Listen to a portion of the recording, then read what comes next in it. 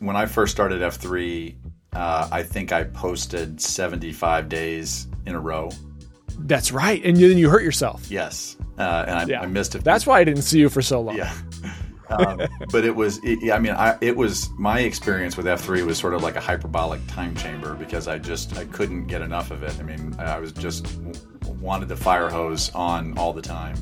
And so if somebody said in announcements, hey, we're doing this happy hour or there's this lunch, I was into that too because from my perspective, F3 was less of a place where if you read in Free to Lead, they talk about the first F of fitness being the magnet.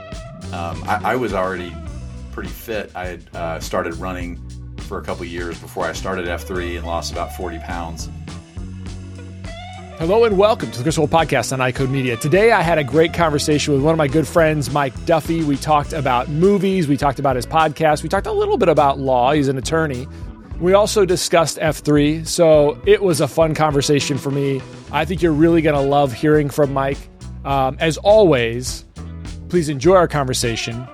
Subscribe to the podcast, write a review, share it with your friends, and support those who support us. Getting young presbyopes in progressive lenses can be tough, but it doesn't have to be. Verilux Liberty 3.0 lenses are an introductory solution for emerging presbyopes, and they're available in select ad powers. This lens provides an all-in-one balanced vision solution for an accessible and great first-time progressive lens wearing experience. Learn more about Verilux Liberty 3.0 lenses and get free resources to help start the progressive lens conversation with your young presbyopes at slorepro.com/Verilux.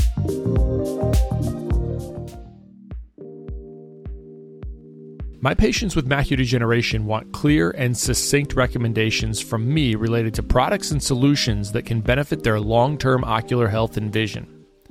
To do this for my patients, I need to be confident that what I'm recommending will have a benefit to them, and that's why my supplement of choice is MacuHealth. MacuHealth is specifically formulated and clinically proven to rebuild and maximize macular pigment over a lifetime. This results in enhanced visual performance and aids in the treatment and prevention of age-related macular degeneration. I've discussed carotenoid absorption on this podcast with Dr. Nolans and Stringham, and MacuHealth uses a patented process called micromicelle technology. And this technology is clinically proven to increase carotenoid concentrations at the target tissue and deliver the highest level of bioavailability studied to date. MacuHealth has been great for my patients, and we really feel like we have the ability to help those patients in all categories of macular degeneration. If you're not utilizing MacuHealth for your patients, check it out for yourself by contacting your MacuHealth representative.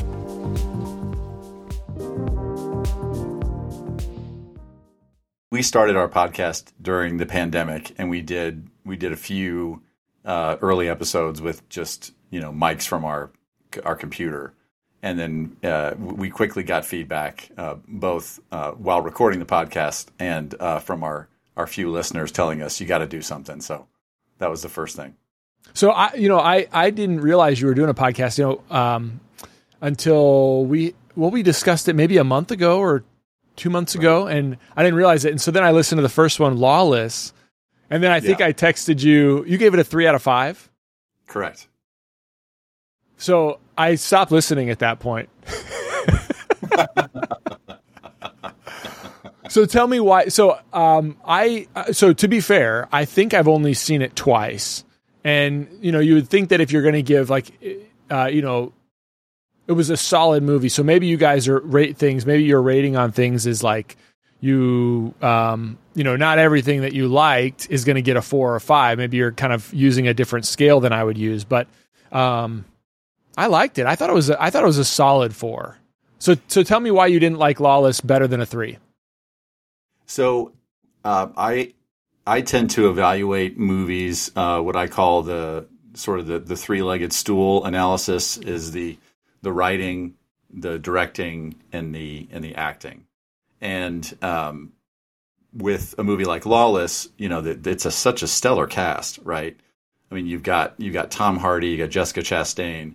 Even Shia LaBeouf is very good in that movie. And so the acting was definitely there.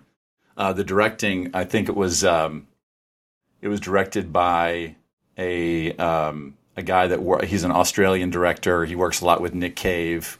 He's the guy that directed The Road, which is a really great movie with Viggo Mortensen. I haven't seen that one. I've looked at it. Maybe I have, or I've only started it. So now I'm going to have to watch it again. You really like The Road? What did you give it? 4 or 5? Oh, I give it 5 stars. Yeah. Oh. Yeah, and it's okay. It's based on a Cormac McCarthy book, which is also a great book. But it's both the book and the movie are very, very dark. So it's definitely not a feel good movie in any way. But the writing, the acting, and the directing are all there in The Road. And the thing missing from Lawless, in my opinion, was the fact that the writing was not there. And I think the way I described it on the podcast was it felt to me like it had an identity crisis. Because on the one hand, it was trying to tell what is a great story, and my family is actually from that part of Virginia, and I think that I joked on the podcast that watching it made me feel like I was looking at old, photo albums of the family, except for instead of bootleggers and moonshiners, my family made apple butter, and so it's based on a true story. It's really interesting. I applauded the idea of bringing the Chicago gangland prohibition era to the hills of the Appalachian Mountains of Virginia, and doing that and making it an authentic time period piece. But in addition to that, it tried to be too many things at once. It was a love story. It was a period piece. It was an action movie.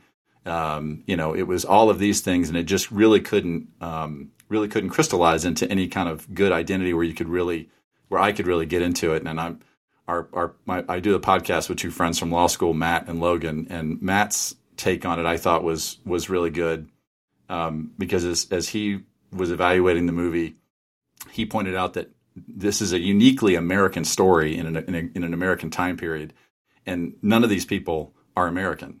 The director is an Aussie. I heard that. Yeah, right. And keep going. Yeah, and so the most of the cast are from Gary Oldman, you have Guy Pearce and all these guys who are not American, trying to do this story, and so it just didn't hit. And I felt like maybe if you had, I'm not sure what the author is, a guy named Matt Bondurant, and I'm not sure what his role was in the movie, but I think he probably could have brought some authenticity that was maybe missing from that. Interesting. So. All right. Well, I'm not sure you've convinced me, but I think, when I think back to like the movies I'd want to watch again, I think you can make the case, right? Like, I think a lot of times we often want to say, well, that was a really good movie, and then we want to overrate it. And then you go back and sit down and say, I see it on my feed. Do I want to sit down and spend the time again? It's like, I'll watch something else.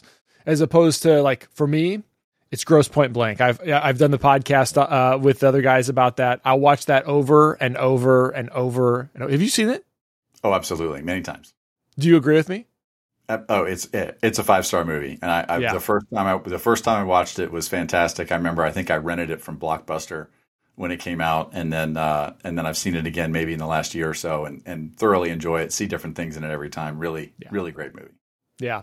Well, so anyway, I think that's right. Like, then you have to wonder, you have to think back to yourself as like, how many times will I watch this movie? And if I watch it in 10 years, right, will it still have the same impact as it had 10 years before? That's probably the qualities of a good movie. And so maybe I was wrong when I texted you after I listened to your review. Well, you touched on a number of things that come up a lot when we review movies, and I would say it's been an evolving process for us. I think particularly for Logan, because Logan came to be a cinephile later in life, whereas I was more like the Jim Carrey's character in The Cable Guy, the bastard child of Claire and Cliff Huxtable, raised by the babysitter. And my parents were super into movies. They would take me as a kid to go see weird German black and white movies, right? I mean, so I just love movies. But what you touched on was, rewatchability is one thing. Another thing we talk about is, does it hold up? You look at a movie, from the 90s, and you think, well, I remember it being great back then. It was great compared to, it was a good example. That was one of the ones we reviewed. I still love it, but I noticed some cracks in the veneer, yeah. So Usual Suspects. Oh, do you? So that's another one of my favorites because, too. So tell me about the cracks in the veneer of the Usual director. Suspects. It had great writing and it had stellar acting, right? But the movie, was a lot of that.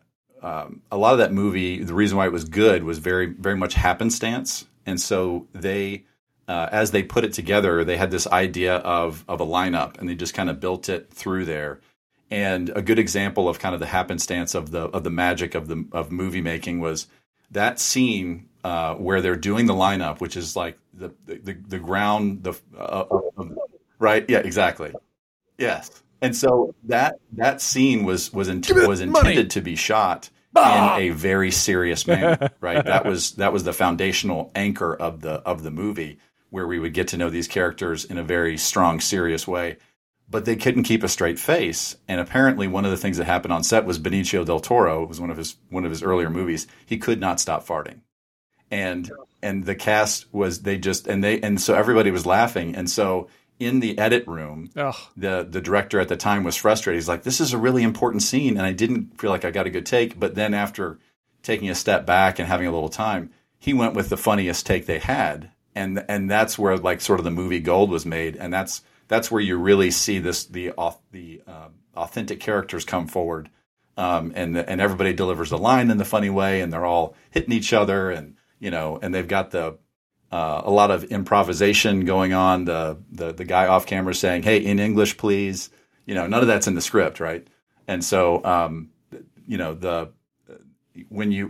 that came together, but not through any intentional design. And so you start to see a little bit of those things. Like there's that scene where they're in California and they're at the famous pagoda out there, and they were trying to go for this like Wizard of Oz, sort of this Wonderland type dream scene, and it just didn't really work very well.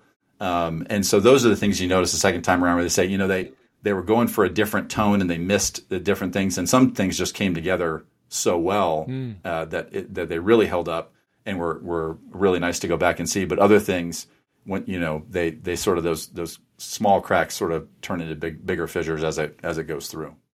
Did you know who Kaiser Soze was until the very end? I remember did you figure it out when you saw it the first time before was at a buddy of mine's house, and he was allowed to watch R-rated movies, and so we watched that, and I was blown away. And it's still to this day. I mean, it's a top 5 reveal. I mean, Sixth Sense, that kind of thing. It's did not see it coming at all. Yeah, I think that's absolutely true. It's like, there is something about building a movie like that is so difficult that if they wait and it's a cheesy reveal and it doesn't hit, it's just a flop. Or if they expose the guy too soon, then it's just like, I don't care anymore. Or if they don't develop the characters at the very beginning, like what I think I'd love to get your reaction to this, is when I watch a movie, one of the biggest misses, and it seems to be such an easy, avoidable problem, but is if you start with an action film or a love story or any kind of what I wouldn't know how to classify these things very well, but it's obvious to me when you don't spend at least some, I don't know how much time it is needed, but some time so that I care about the characters. And far too often in movies, it's like you get involved and like I don't care. I don't care if they live or die. I don't care if they're good people or bad people. I don't care if they have something deeper to them. They get right to the story.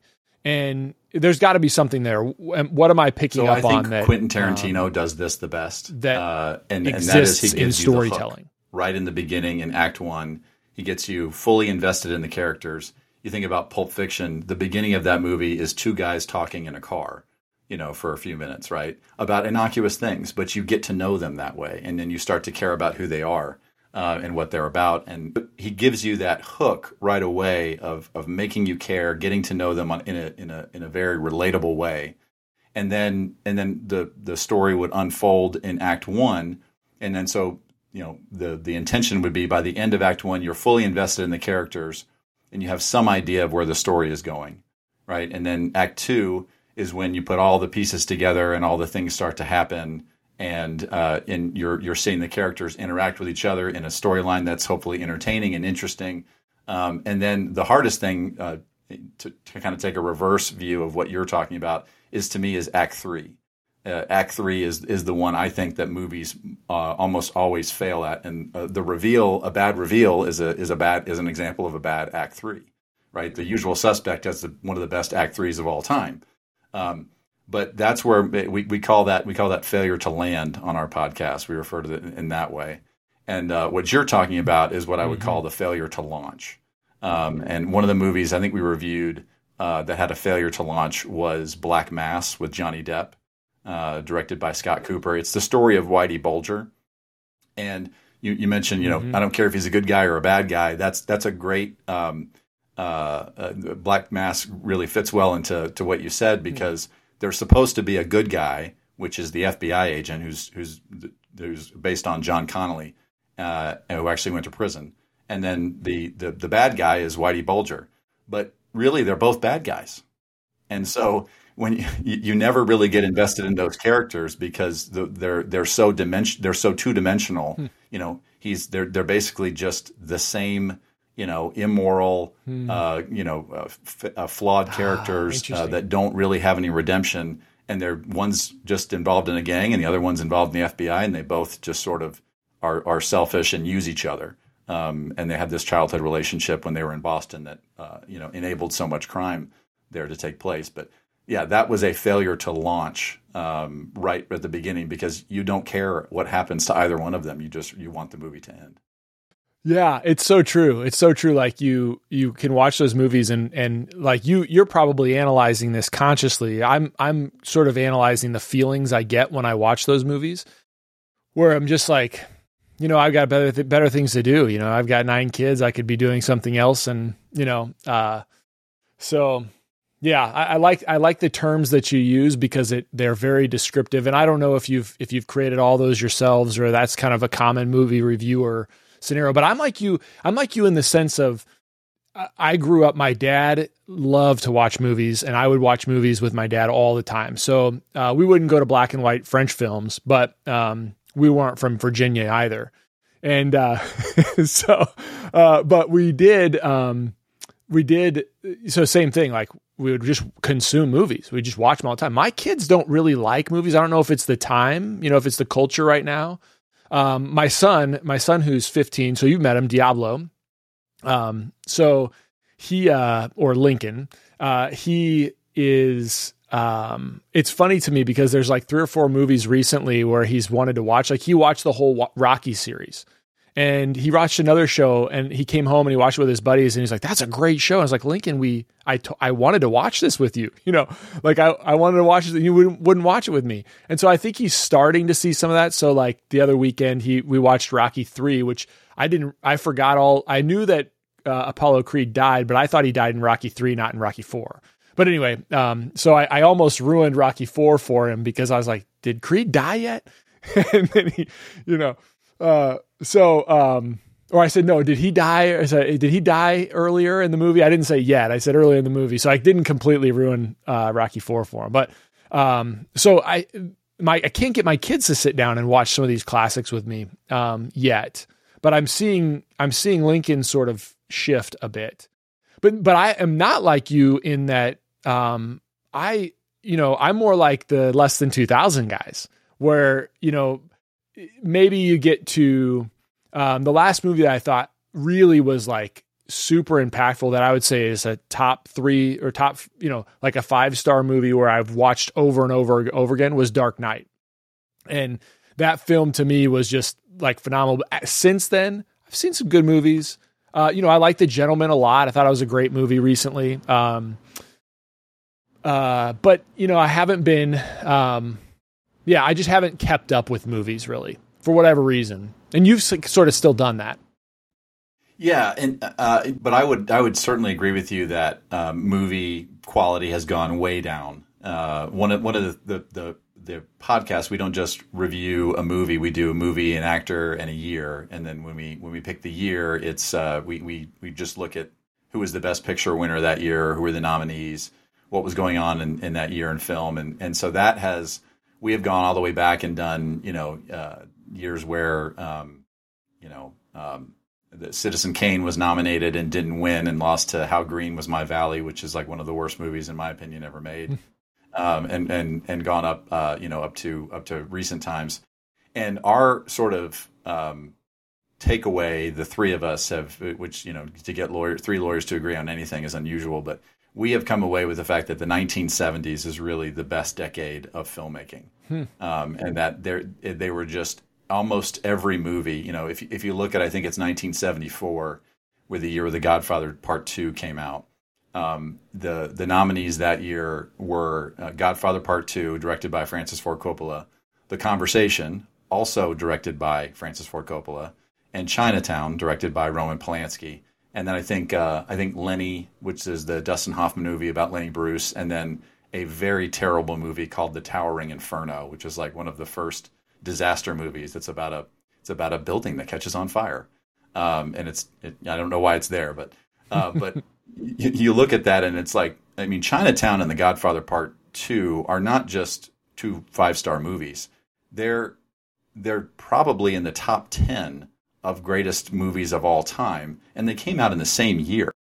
And then if you look at, Godfather Part 1 was a few years before. You look at Jaws, One Flew Over the Cuckoo's Nest. You look at all these great movies in the 1970s. And then, it's unusual to us when we look around and see other years that don't even come close. I mean, I think maybe 94 was, I think we decided had come close with, that's the year Shawshank Redemption, Pulp Fiction, both came out. And so there are some years where you have that, but now they were making a lot fewer movies back then too. Right. And so I think that they just weren't churning and burning them like they were these, nowadays. And film cost a lot more money than shooting on digital, right? So there was an effort to really make sure you had a good quality script, that it was well cast. You spent a lot of time with that. Apocalypse Now came out in the 70s. I'm just thinking of those movies. But I think that they've gone down, and I think we have a consensus on the show that a lot of that has to do with the fact that the superhero movies, particularly the Marvel movies, have soaked up all of the money that would ordinarily go to putting in good quality products.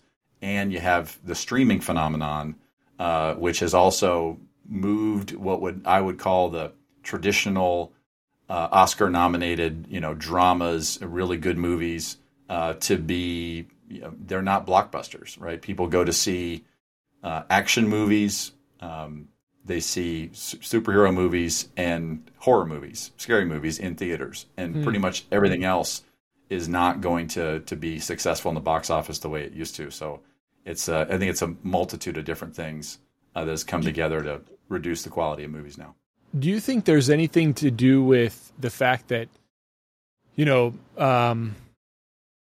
actors in Hollywood are so disconnected from sort of the average person that people don't care as much anymore? Or they get, or in the past, they might have had really wild beliefs in the 70s as actors, just as they do today. But they had no platform to articulate them, or they were smart enough to know that there was no advantage in articulating them because they're actors and all people care about is what they do on screen. Is there any component to that? Like now you listen to people and they'll put something out on social media and you're like, ugh, I don't even want to watch what you have to say. Like even from a music standpoint, I'm a if anybody listens to me, they know I like independent hip hop that you probably wouldn't know about from the radio. And you sort of dig through the crates at the antiquarium downtown Omaha when I was growing up that you'd find stuff. And but once I started I'd go to these concerts of some of these guys that I would love to listen to, and then they would start spouting off things, and I just like, like I don't even like. I got to plug my ears, otherwise I'm not going to enjoy your music anymore. So, what do you think about that?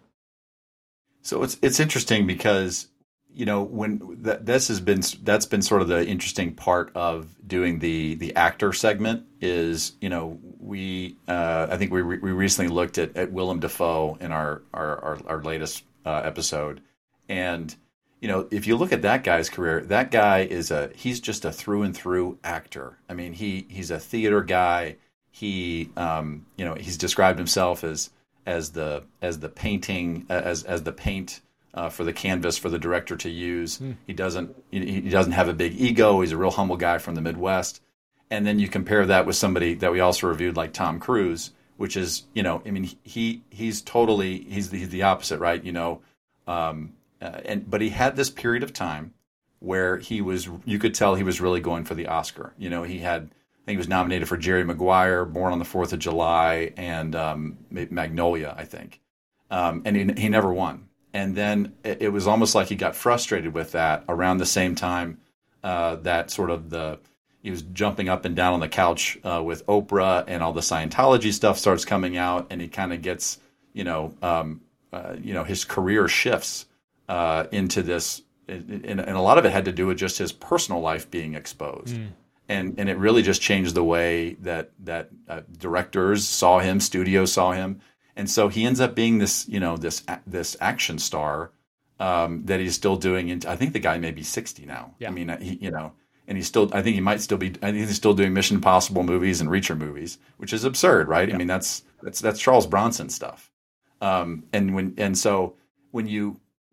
we've looked at those actors and thought about all those different things, do they see it as a craft? Do they see it as a celebrity way to make money?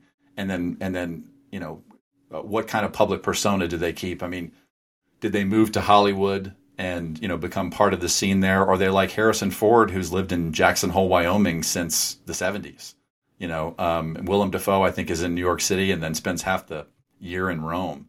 So I think there is a component to that, to what you're saying, not only to how the audience sees them and how the business of making movies sees them, but also just whether they see acting as a real craft that they try to do for the love of it, for the enjoyment of it, or whether they're like, Matthew McConaughey is a good example of this, because he had this career of just doing rom-coms, and all of a sudden he said, I don't want to do rom-coms anymore. I want to do serious movies. And they were like, but you're Matthew McConaughey. You're the rom-com guy. Right. And, and he stuck to his guns and turned down a lot of roles and didn't make a lot of money for a while. And he won the Academy Award for Best Actor, for Dallas Buyers Club. And so there are all those kinds of things that go into exactly what you're talking about, which is this public persona, which I think, generally speaking, goes a lot to how they themselves view acting. Is it a profession, or is it a celebrity? Is it some way to make money?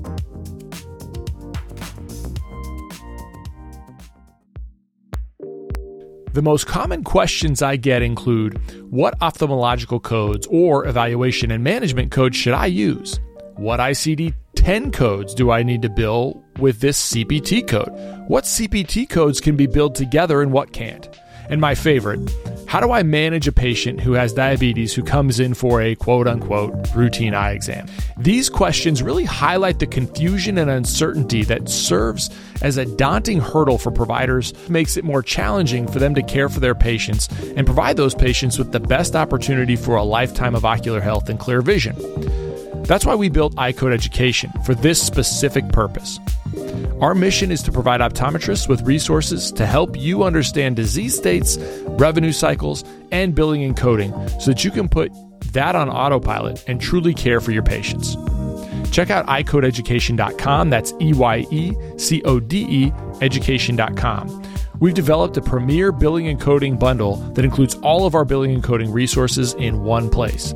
We also have a 10% discount code just for listeners of this podcast.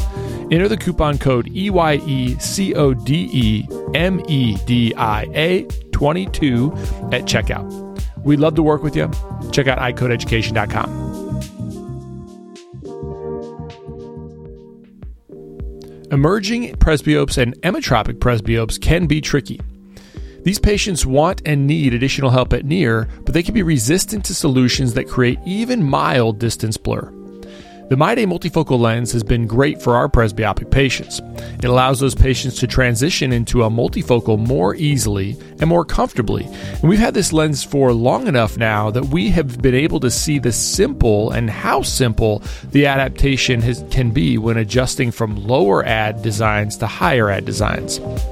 When prescribing MyDay contact lenses, you can feel confident about your environmental impact because for every MyDay contact lens sold in the United States, CooperVision's partner, Plastic Blank, collects and converts an equal amount of ocean-bound plastic through their global network. MyDay multifocal contact lenses will provide your patients with a great quality of vision and comfortable lens wearing experience, all while making a difference in our environment. So if you haven't started utilizing MyDay multifocal in your practice, I'd encourage you to reach out to your Cooper Vision representative to get started. You know, I think that it could be easy to fall into these scenarios, right? In certain areas, like especially if you speak a lot, and I'm probably at risk of this as well in myself. Is, you know, are you going to put in the work to create new stuff? You know, and that's one of the things that I always try to, you know, I try to be aware of. Like, are you believing what people are telling you about yourself? And you probably shouldn't believe all of it, and maybe you shouldn't believe most of it, because what got you there in the first place is, like, you know, there is something that got you there, and it wasn't a persona that you've developed. It's okay. Well, you're going to sit down and do the research. You're going to sit down and do the hard work about writing and reading and explaining, and I totally catch myself sort of I catch my tendency to, like, okay, I can just show up. I can show up, and I've done this so many times that and as soon as I start feeling that, right, as soon as I start getting that sense, it's like, no, you better sit down and do the work. And I think F3, so I'm going to kind of transition this conversation, because I think that's a good point to do that on, is I think that applies to F3. Like, one of the things that I'd love to kind of go into with you is, do you remember our first, like, what is your first memory of the conversation you and I had? Do you remember the first, I have a distinct memory. I'm not sure it was our first conversation, but it was the first time I remember thinking about, like, if I think back to when did I meet Mike Duffy and like build some sort of connection. What was our conversation about? Do you remember that? So, or what was your memory of it? My recollection is that you run really fast, and and that you're a difficult guy to keep up with. But that I remember pushing myself to run faster so I could keep up with you, because I was enjoying the conversation.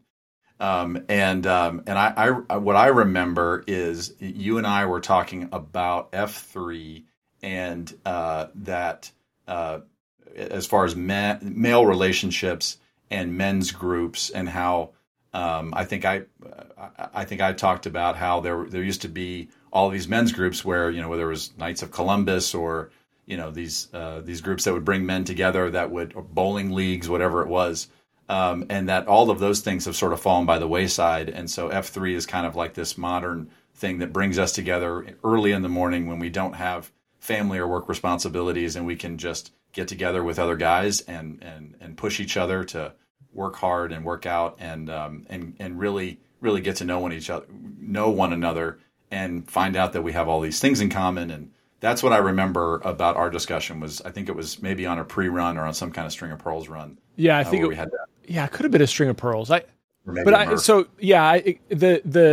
thought, the reason that made me think of our last conversation about that was that, you know, you and I think for a number of months had a lot of those types of opportunities. And then, you know, what I see and what's really cool is when you start seeing these guys that you build these really, like, seemingly very close relationships with, but they're not phoning it in, right? Like, they take it to the next level. And so for you, that was, okay, well, I'm gonna, you know, you start to get a little comfortable, right? So, like, you get comfortable. Hey, I'm going to go to this site. I'm going to see Mike. And we're going to probably have a pre-run. We're going to have a conversation. It's going to be a really good conversation. Or, you know, I'm going to see Brandon, or I'm going to see Matt. And so they're going to be there, and then it becomes easy. And then you get in this comfort zone. And what is always cool for me to see is that, like, that's awesome, super awesome. But then where did Gator go for the last year? Oh, he's been pushing the limits, so he's not phoning it in. He's establishing a new site for guys to come work out at. And that's basically what happened. I mean, so I think you and I started, so I'm coming up on my 3 year. Were you like a couple months after me, or like a year after me? So I was April of 21. Okay. Yeah. So about 6 months. Yeah. Yeah. So, and then within 6 months, you had started the Armory, right? Right. That's pretty unheard of. Well, yeah, I mean, when I first started F3, I think I posted 75 days in a row. That's right. And then you hurt yourself. Yes. Yeah. That's why I didn't see you for so long. Yeah. But it was my experience with F3 was sort of like a hyperbolic time chamber because I couldn't get enough of it. I mean, I was just wanted the fire hose on all the time. And so if somebody said in announcements, hey, we're doing this happy hour or there's this lunch, I was into that too, because from my perspective, F3 was less of a place where if you read Right and Free to Lead, they talk about the first F of fitness being the magnet. I was already pretty fit. I had started running for a couple of years before I started F3 and lost about 40 pounds. But I was doing all that by myself. I want to see those pictures. I want to see those pictures before you started running. No, you don't. Yeah, I do. But yeah, I think I talked about it on Plague's podcast, referred to myself as Fat Gator. But yeah, I went for the second F because I had tried a case Who against brought you Toadstool. in? Who brought? It was Toadstool. Did. Yeah. And so he and I, he was a defense attorney and I was a prosecutor at the time. And we were trying this case together. We were sitting in a room outside the courthouse waiting for his client to decide whether he was going to testify. And so we're just sort of shooting the breeze. And I had got to know him. It was our first trial together, but I'd gotten to know him just because he was sort of a regular fixture at the courthouse. And he just said, you should come to my workout group. And he said, it's F3 Fitness Fellowship and Faith. We meet at 5:30 in the morning. And I said, great. I already get up at 4 to go run. So sounds great. I didn't ask any questions. I didn't do any research. He didn't have to do any more EHing than just invite me because I'd lived in Omaha for, I guess it would have been a few years and really hadn't, a prosecutor's job can be kind of lonely. It's not a great way to meet people. The people I meet if they're attorneys, they don't usually like me. So the fact that a defense attorney invited me out to go do something social, I was in. And I'm an extrovert, and I like to be around people, and was looking for an outlet to make friends. And so I showed up there, and somebody said, "Hey, Toadstool," and I knew him as Sean, and he just looked at me and says, "Toadstool's my nickname. You'll get a nickname too." And then from that point on, I posted every day, and now my best friends are in F3, and it's been the second F was why I came out and stayed was to do that, and it's such a phenomenal group of guys that you really do get to know on a very different level. That's it's unusual in your late 30s, early 40s to be able to make really good quality friendships like that with other guys. Yeah, I mean, I've talked about it on this podcast before. You and I have talked about it a number of times, but it's it's the same thing. Men don't have men friends, or rarely do they, and for all the reasons listed in Free to Lead. What I think is, like, I kind of went on tour a little bit this summer, and so because with when we're out at the lake, it's way farther from where we would normally be. And so I've sort of extended some of those areas. And now, like, even some of my, my shield lock that everybody talks about their shield lock, those guys are kind of transitioning way more north. So even further away from me.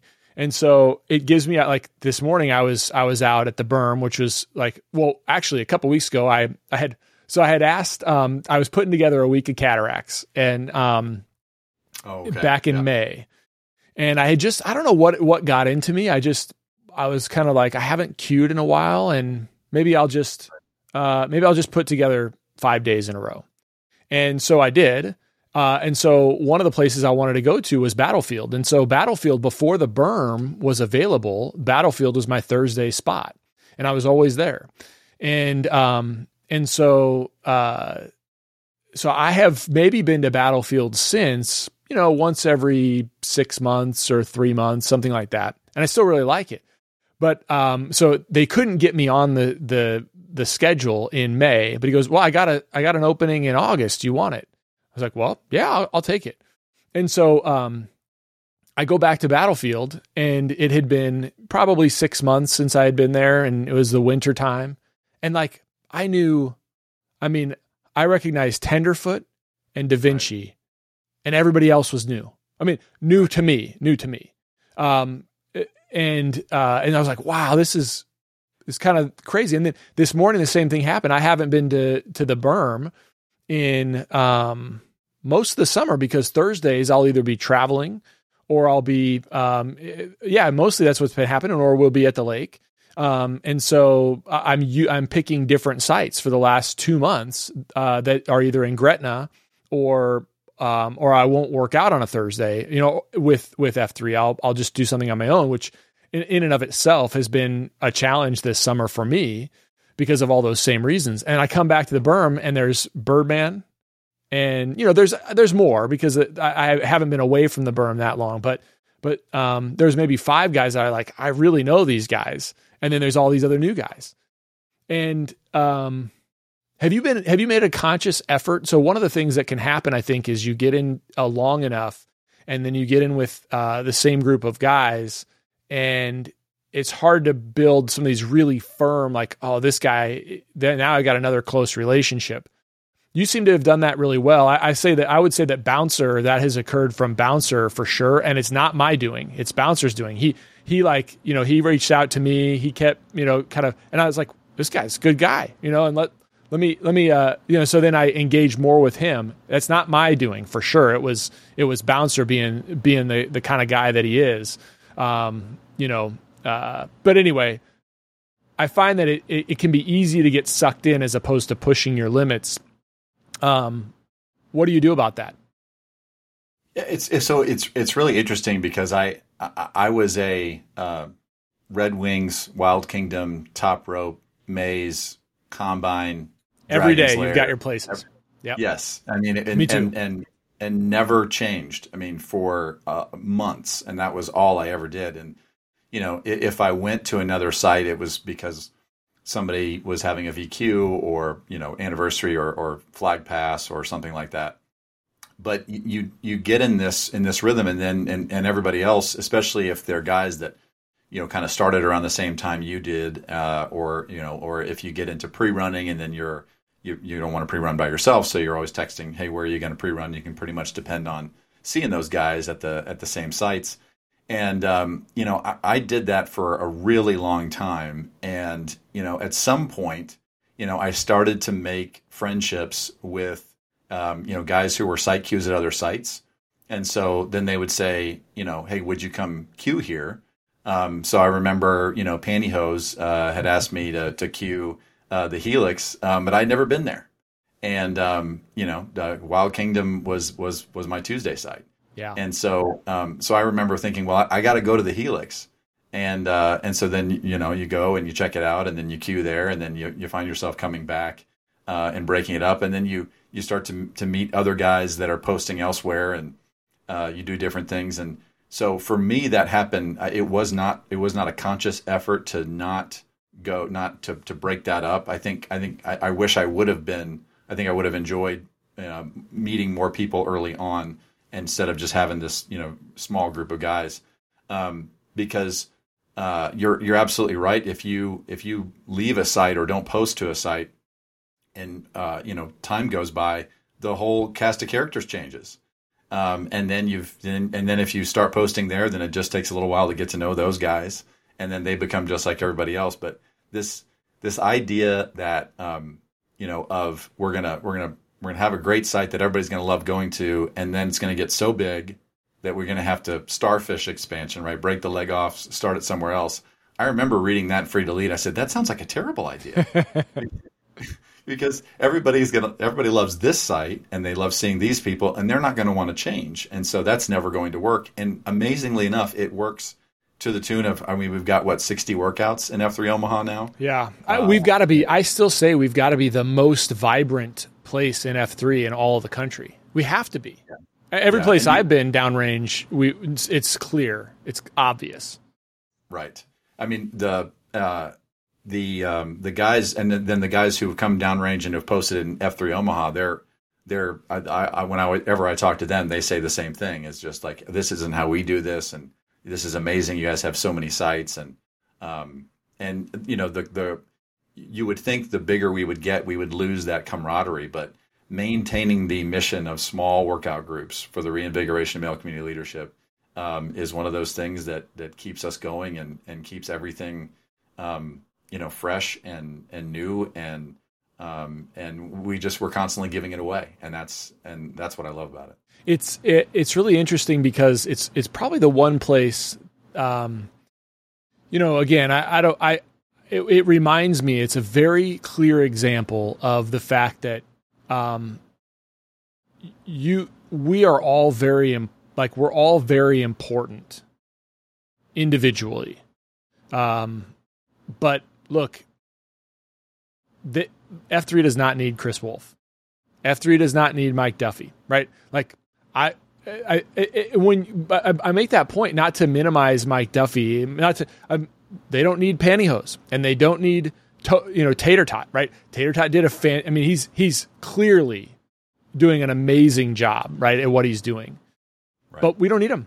Like, I mean, I'm not saying that to belittle him. What I'm saying is that, like, you leave a place, and that place, if you've done it right, is going to it's going to be perpetual. And that's kind of the really interesting part about it all is, like, some ideas are just so solid in their foundation that if you adhere to those ideas and you adhere to the principles, it's like being Catholic or being Christian, right?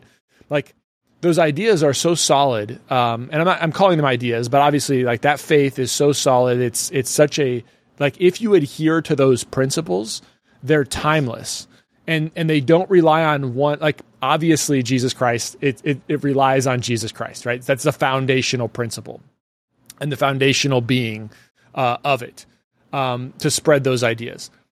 But the ideas, like, even when you move away from, so then you get beyond that. So we talk about F3, you get beyond that initial idea of F3, and it's so foundationally solid. Like, the idea of, like, why would we break up this entire group of guys that's really good and move them, into someplace else? Why would we do that?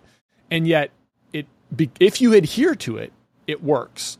And I think where other people, like, when I've been downrange, when you don't feel the same way, it's they haven't adhered to the principles. They won't read the 5 core principles. They won't say them at the beginning. They won't have the mission statement. They won't talk about the credo. And so you're just sort of there for a workout, and there's just no higher purpose. It would be like if you just talked about the principles of that Jesus taught without the other kind of the more fundamental foundational, like, crux of what you're doing there.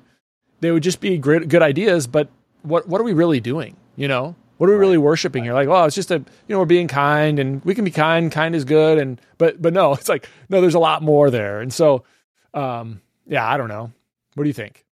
I think that's exactly right. I think the part that you hit on with saying, if you do it the right way, if you lay that foundation, and those are the things that, if you're a new guy and you show up to a site and you hear, we leave no man behind and leave no man where we found him, we pick up the 6. And if you're the 6 and you see guys, like when I started the Murph and couldn't do the Murph very well, FDIC always came back and picked up the 6 and ran with me. He's still so good at that. Right. And I just appreciate that so much about him. And there are so many others like him that are disciplined about remembering, hey, I know I'm here with my best friends, but there's also people that I want to, be able to inculcate in this culture, and so that they can then understand it, be a part of it, and then pay it forward. And that's what I realize is that, if somebody picks up the 6 for you constantly, and then eventually you stay at it and you don't need that, you can keep up, then that's when you realize, oh, I need to do this for the next new guy. And as long as that, that's just one example of one thing that we do that continues to have our culture, like you say, if one of us goes away, like when I used to say it when I worked in government, I was like, hey, nobody's going to remember me in this place. As soon as I leave, they're going to vacuum the rug and carpet, and then they'll never know I was there. They'll just put somebody else in. Yeah. And I think that's true. But if the ideas are solid and you have intentionally laid the groundwork to have that, a lot of places they don't do coffee afterward. To me, I remember my second post was at the Coop when it launched, and my partner that day was wait time. I had no idea who he was or what his role was in F3. Had no idea about that. But he's the one that mentioned cafeteria to me for the first time and said, that's where you really get to know guys. And I said, well, I'm in then, that sounds great. And so, seeing that every site has been able to do these pre-runs and MRFs and then have these beatdowns that new guys get, oriented in and have the same experience that the older guys had. And then they have the cafeteria that brings it all together. And you start, if you get guys that are consistently posting with those guys doing those things, you're right. That just continues to go on and on, because it's a call. It's the game of telephone that if you say the message right, clearly, and enunciate it and repeat it, then the next person's going to remember it and tell the next person, and it just catches on. And it's this great thing that came up, and I just think it's such a great revelation of how men in the modern age can relate to each other and better themselves at the same time. Well, and I think it's also, I'd like to see your ideas about how to apply this to our everyday businesses, right? So now you did remove yourself from government. They did vacuum the carpets. They did put another name tag on the door, and now you're someplace else. But how do you, how do you translate that into one? I am not like, I am an important part of this to individuals, but this thing is much bigger than me. And I think about this like probably a lot. Like there's a lot of places in my life where I'm needed for sure. This one, I mean, there's a lot of things that like those same things kind of mutually, I need that too, right? My family, I need them, they need me. But like really when it boils down to it, there's something nice. There's something interesting about the fact that like, no, I really need F3. It doesn't need me, it doesn't. And just the idea of like you said, like, well, wait time. He's the guy that brought it to Omaha, but at some point he would have been able to walk away, and wait time people would be a guy that people would say, yeah, I remember wait time. He was a really good guy. He kind of got us all together. And, but I don't know what's happened to him, and there's something beautiful about that. I mean, it's sad. I mean, if you have an ego, it's sad, but there's something really beautiful about that. Yeah. It's this idea that, you can have an effect on the people around you, and you can lead in your community, and you can inspire others and be inspired by others. And then you can move on to a whole new set of people, and you can continue to try to have those same effects and be affected in that way as well. And I think that's probably the part of the Q source about legacy, and thinking about what you want to leave behind, and how what's the message you want to leave with people about you and the way you lived your life, and how you cared about people, and did you lift others up. And were you the type of person that was willing to accept their help when you needed it? And those are the things I think that come together, that it really, as long as you have those fundamental things, it doesn't really matter who's around, and it doesn't matter the circumstances, whether it's at a workout, or in your family, or at at your work. Those things can be a system where it continues to attract and bring out the best in people. I think Sparty was the first person I ever heard explain this to me, that the jerks don't stick around. And that to me, because I'm dealing with a lot of criminals for over a decade, just makes me, I see a lot of the worst in people. And so I'm thinking, how has this thing not been corrupted by jerks, because if the jerks outnumber the nice guys, then it's going to go away. And, a jerk shows up, posts maybe once, twice. I've seen a few times, and then they lose interest because they realize this is not the place for them. And it's not because they were ever rejected or told they were a jerk. It was just their way of treating people was not consistent with the way others were treating people. And so it wasn't gonna be a fit for them. So they just moved on. And so I think that speaks to the goodness of what it is that we do, that we bring out the best in people, and we teach people to be less selfish and to think about something more than themselves and their community. And that to me is like the third F is are you caring about something that's more important than just what you're worried about, and realizing that solving your own problems is not nearly as fulfilling as helping somebody with theirs. Yeah. Yeah, I think that's probably the best place to stop for now, Gator, so I can be respectful of your time. But yeah, the third F stuff is it's a bad excuse, but it is my excuse, is that every time something comes up like this, we've got an activity or something with our family going on, but that is something I need to lean more into. We do some, but yeah, no, I don't have any good excuses, but that's the whole goal, right? Is being able to do more stuff within the community, and I can certainly do more in my community. And I think you're a testament to the guys that have had an influence on me in F3, and I've been blessed to get to know you over the couple years, and I feel like anytime I get to see you, it's always a blessing for that day, and especially if we get to hang out for an extra half hour on a pre-run. So we got to finish this like we would always finish something, Mike. So it's weird to call you Mike, but I'll start it off. So Christopher Wolf, 42, Cataracts. Mike Duffy, 40, Gator. Chomp. Thanks for doing this, buddy. I appreciate it. Hey, also, where can people find your podcast? Oh, so it's called In Camera Review Podcast. You can find it on Apple Podcast, Google Podcast, pretty much anywhere. It's lawyers talking about movies. Thanks so much for having me on, Rex. I really appreciate it. You're welcome. It's been fun.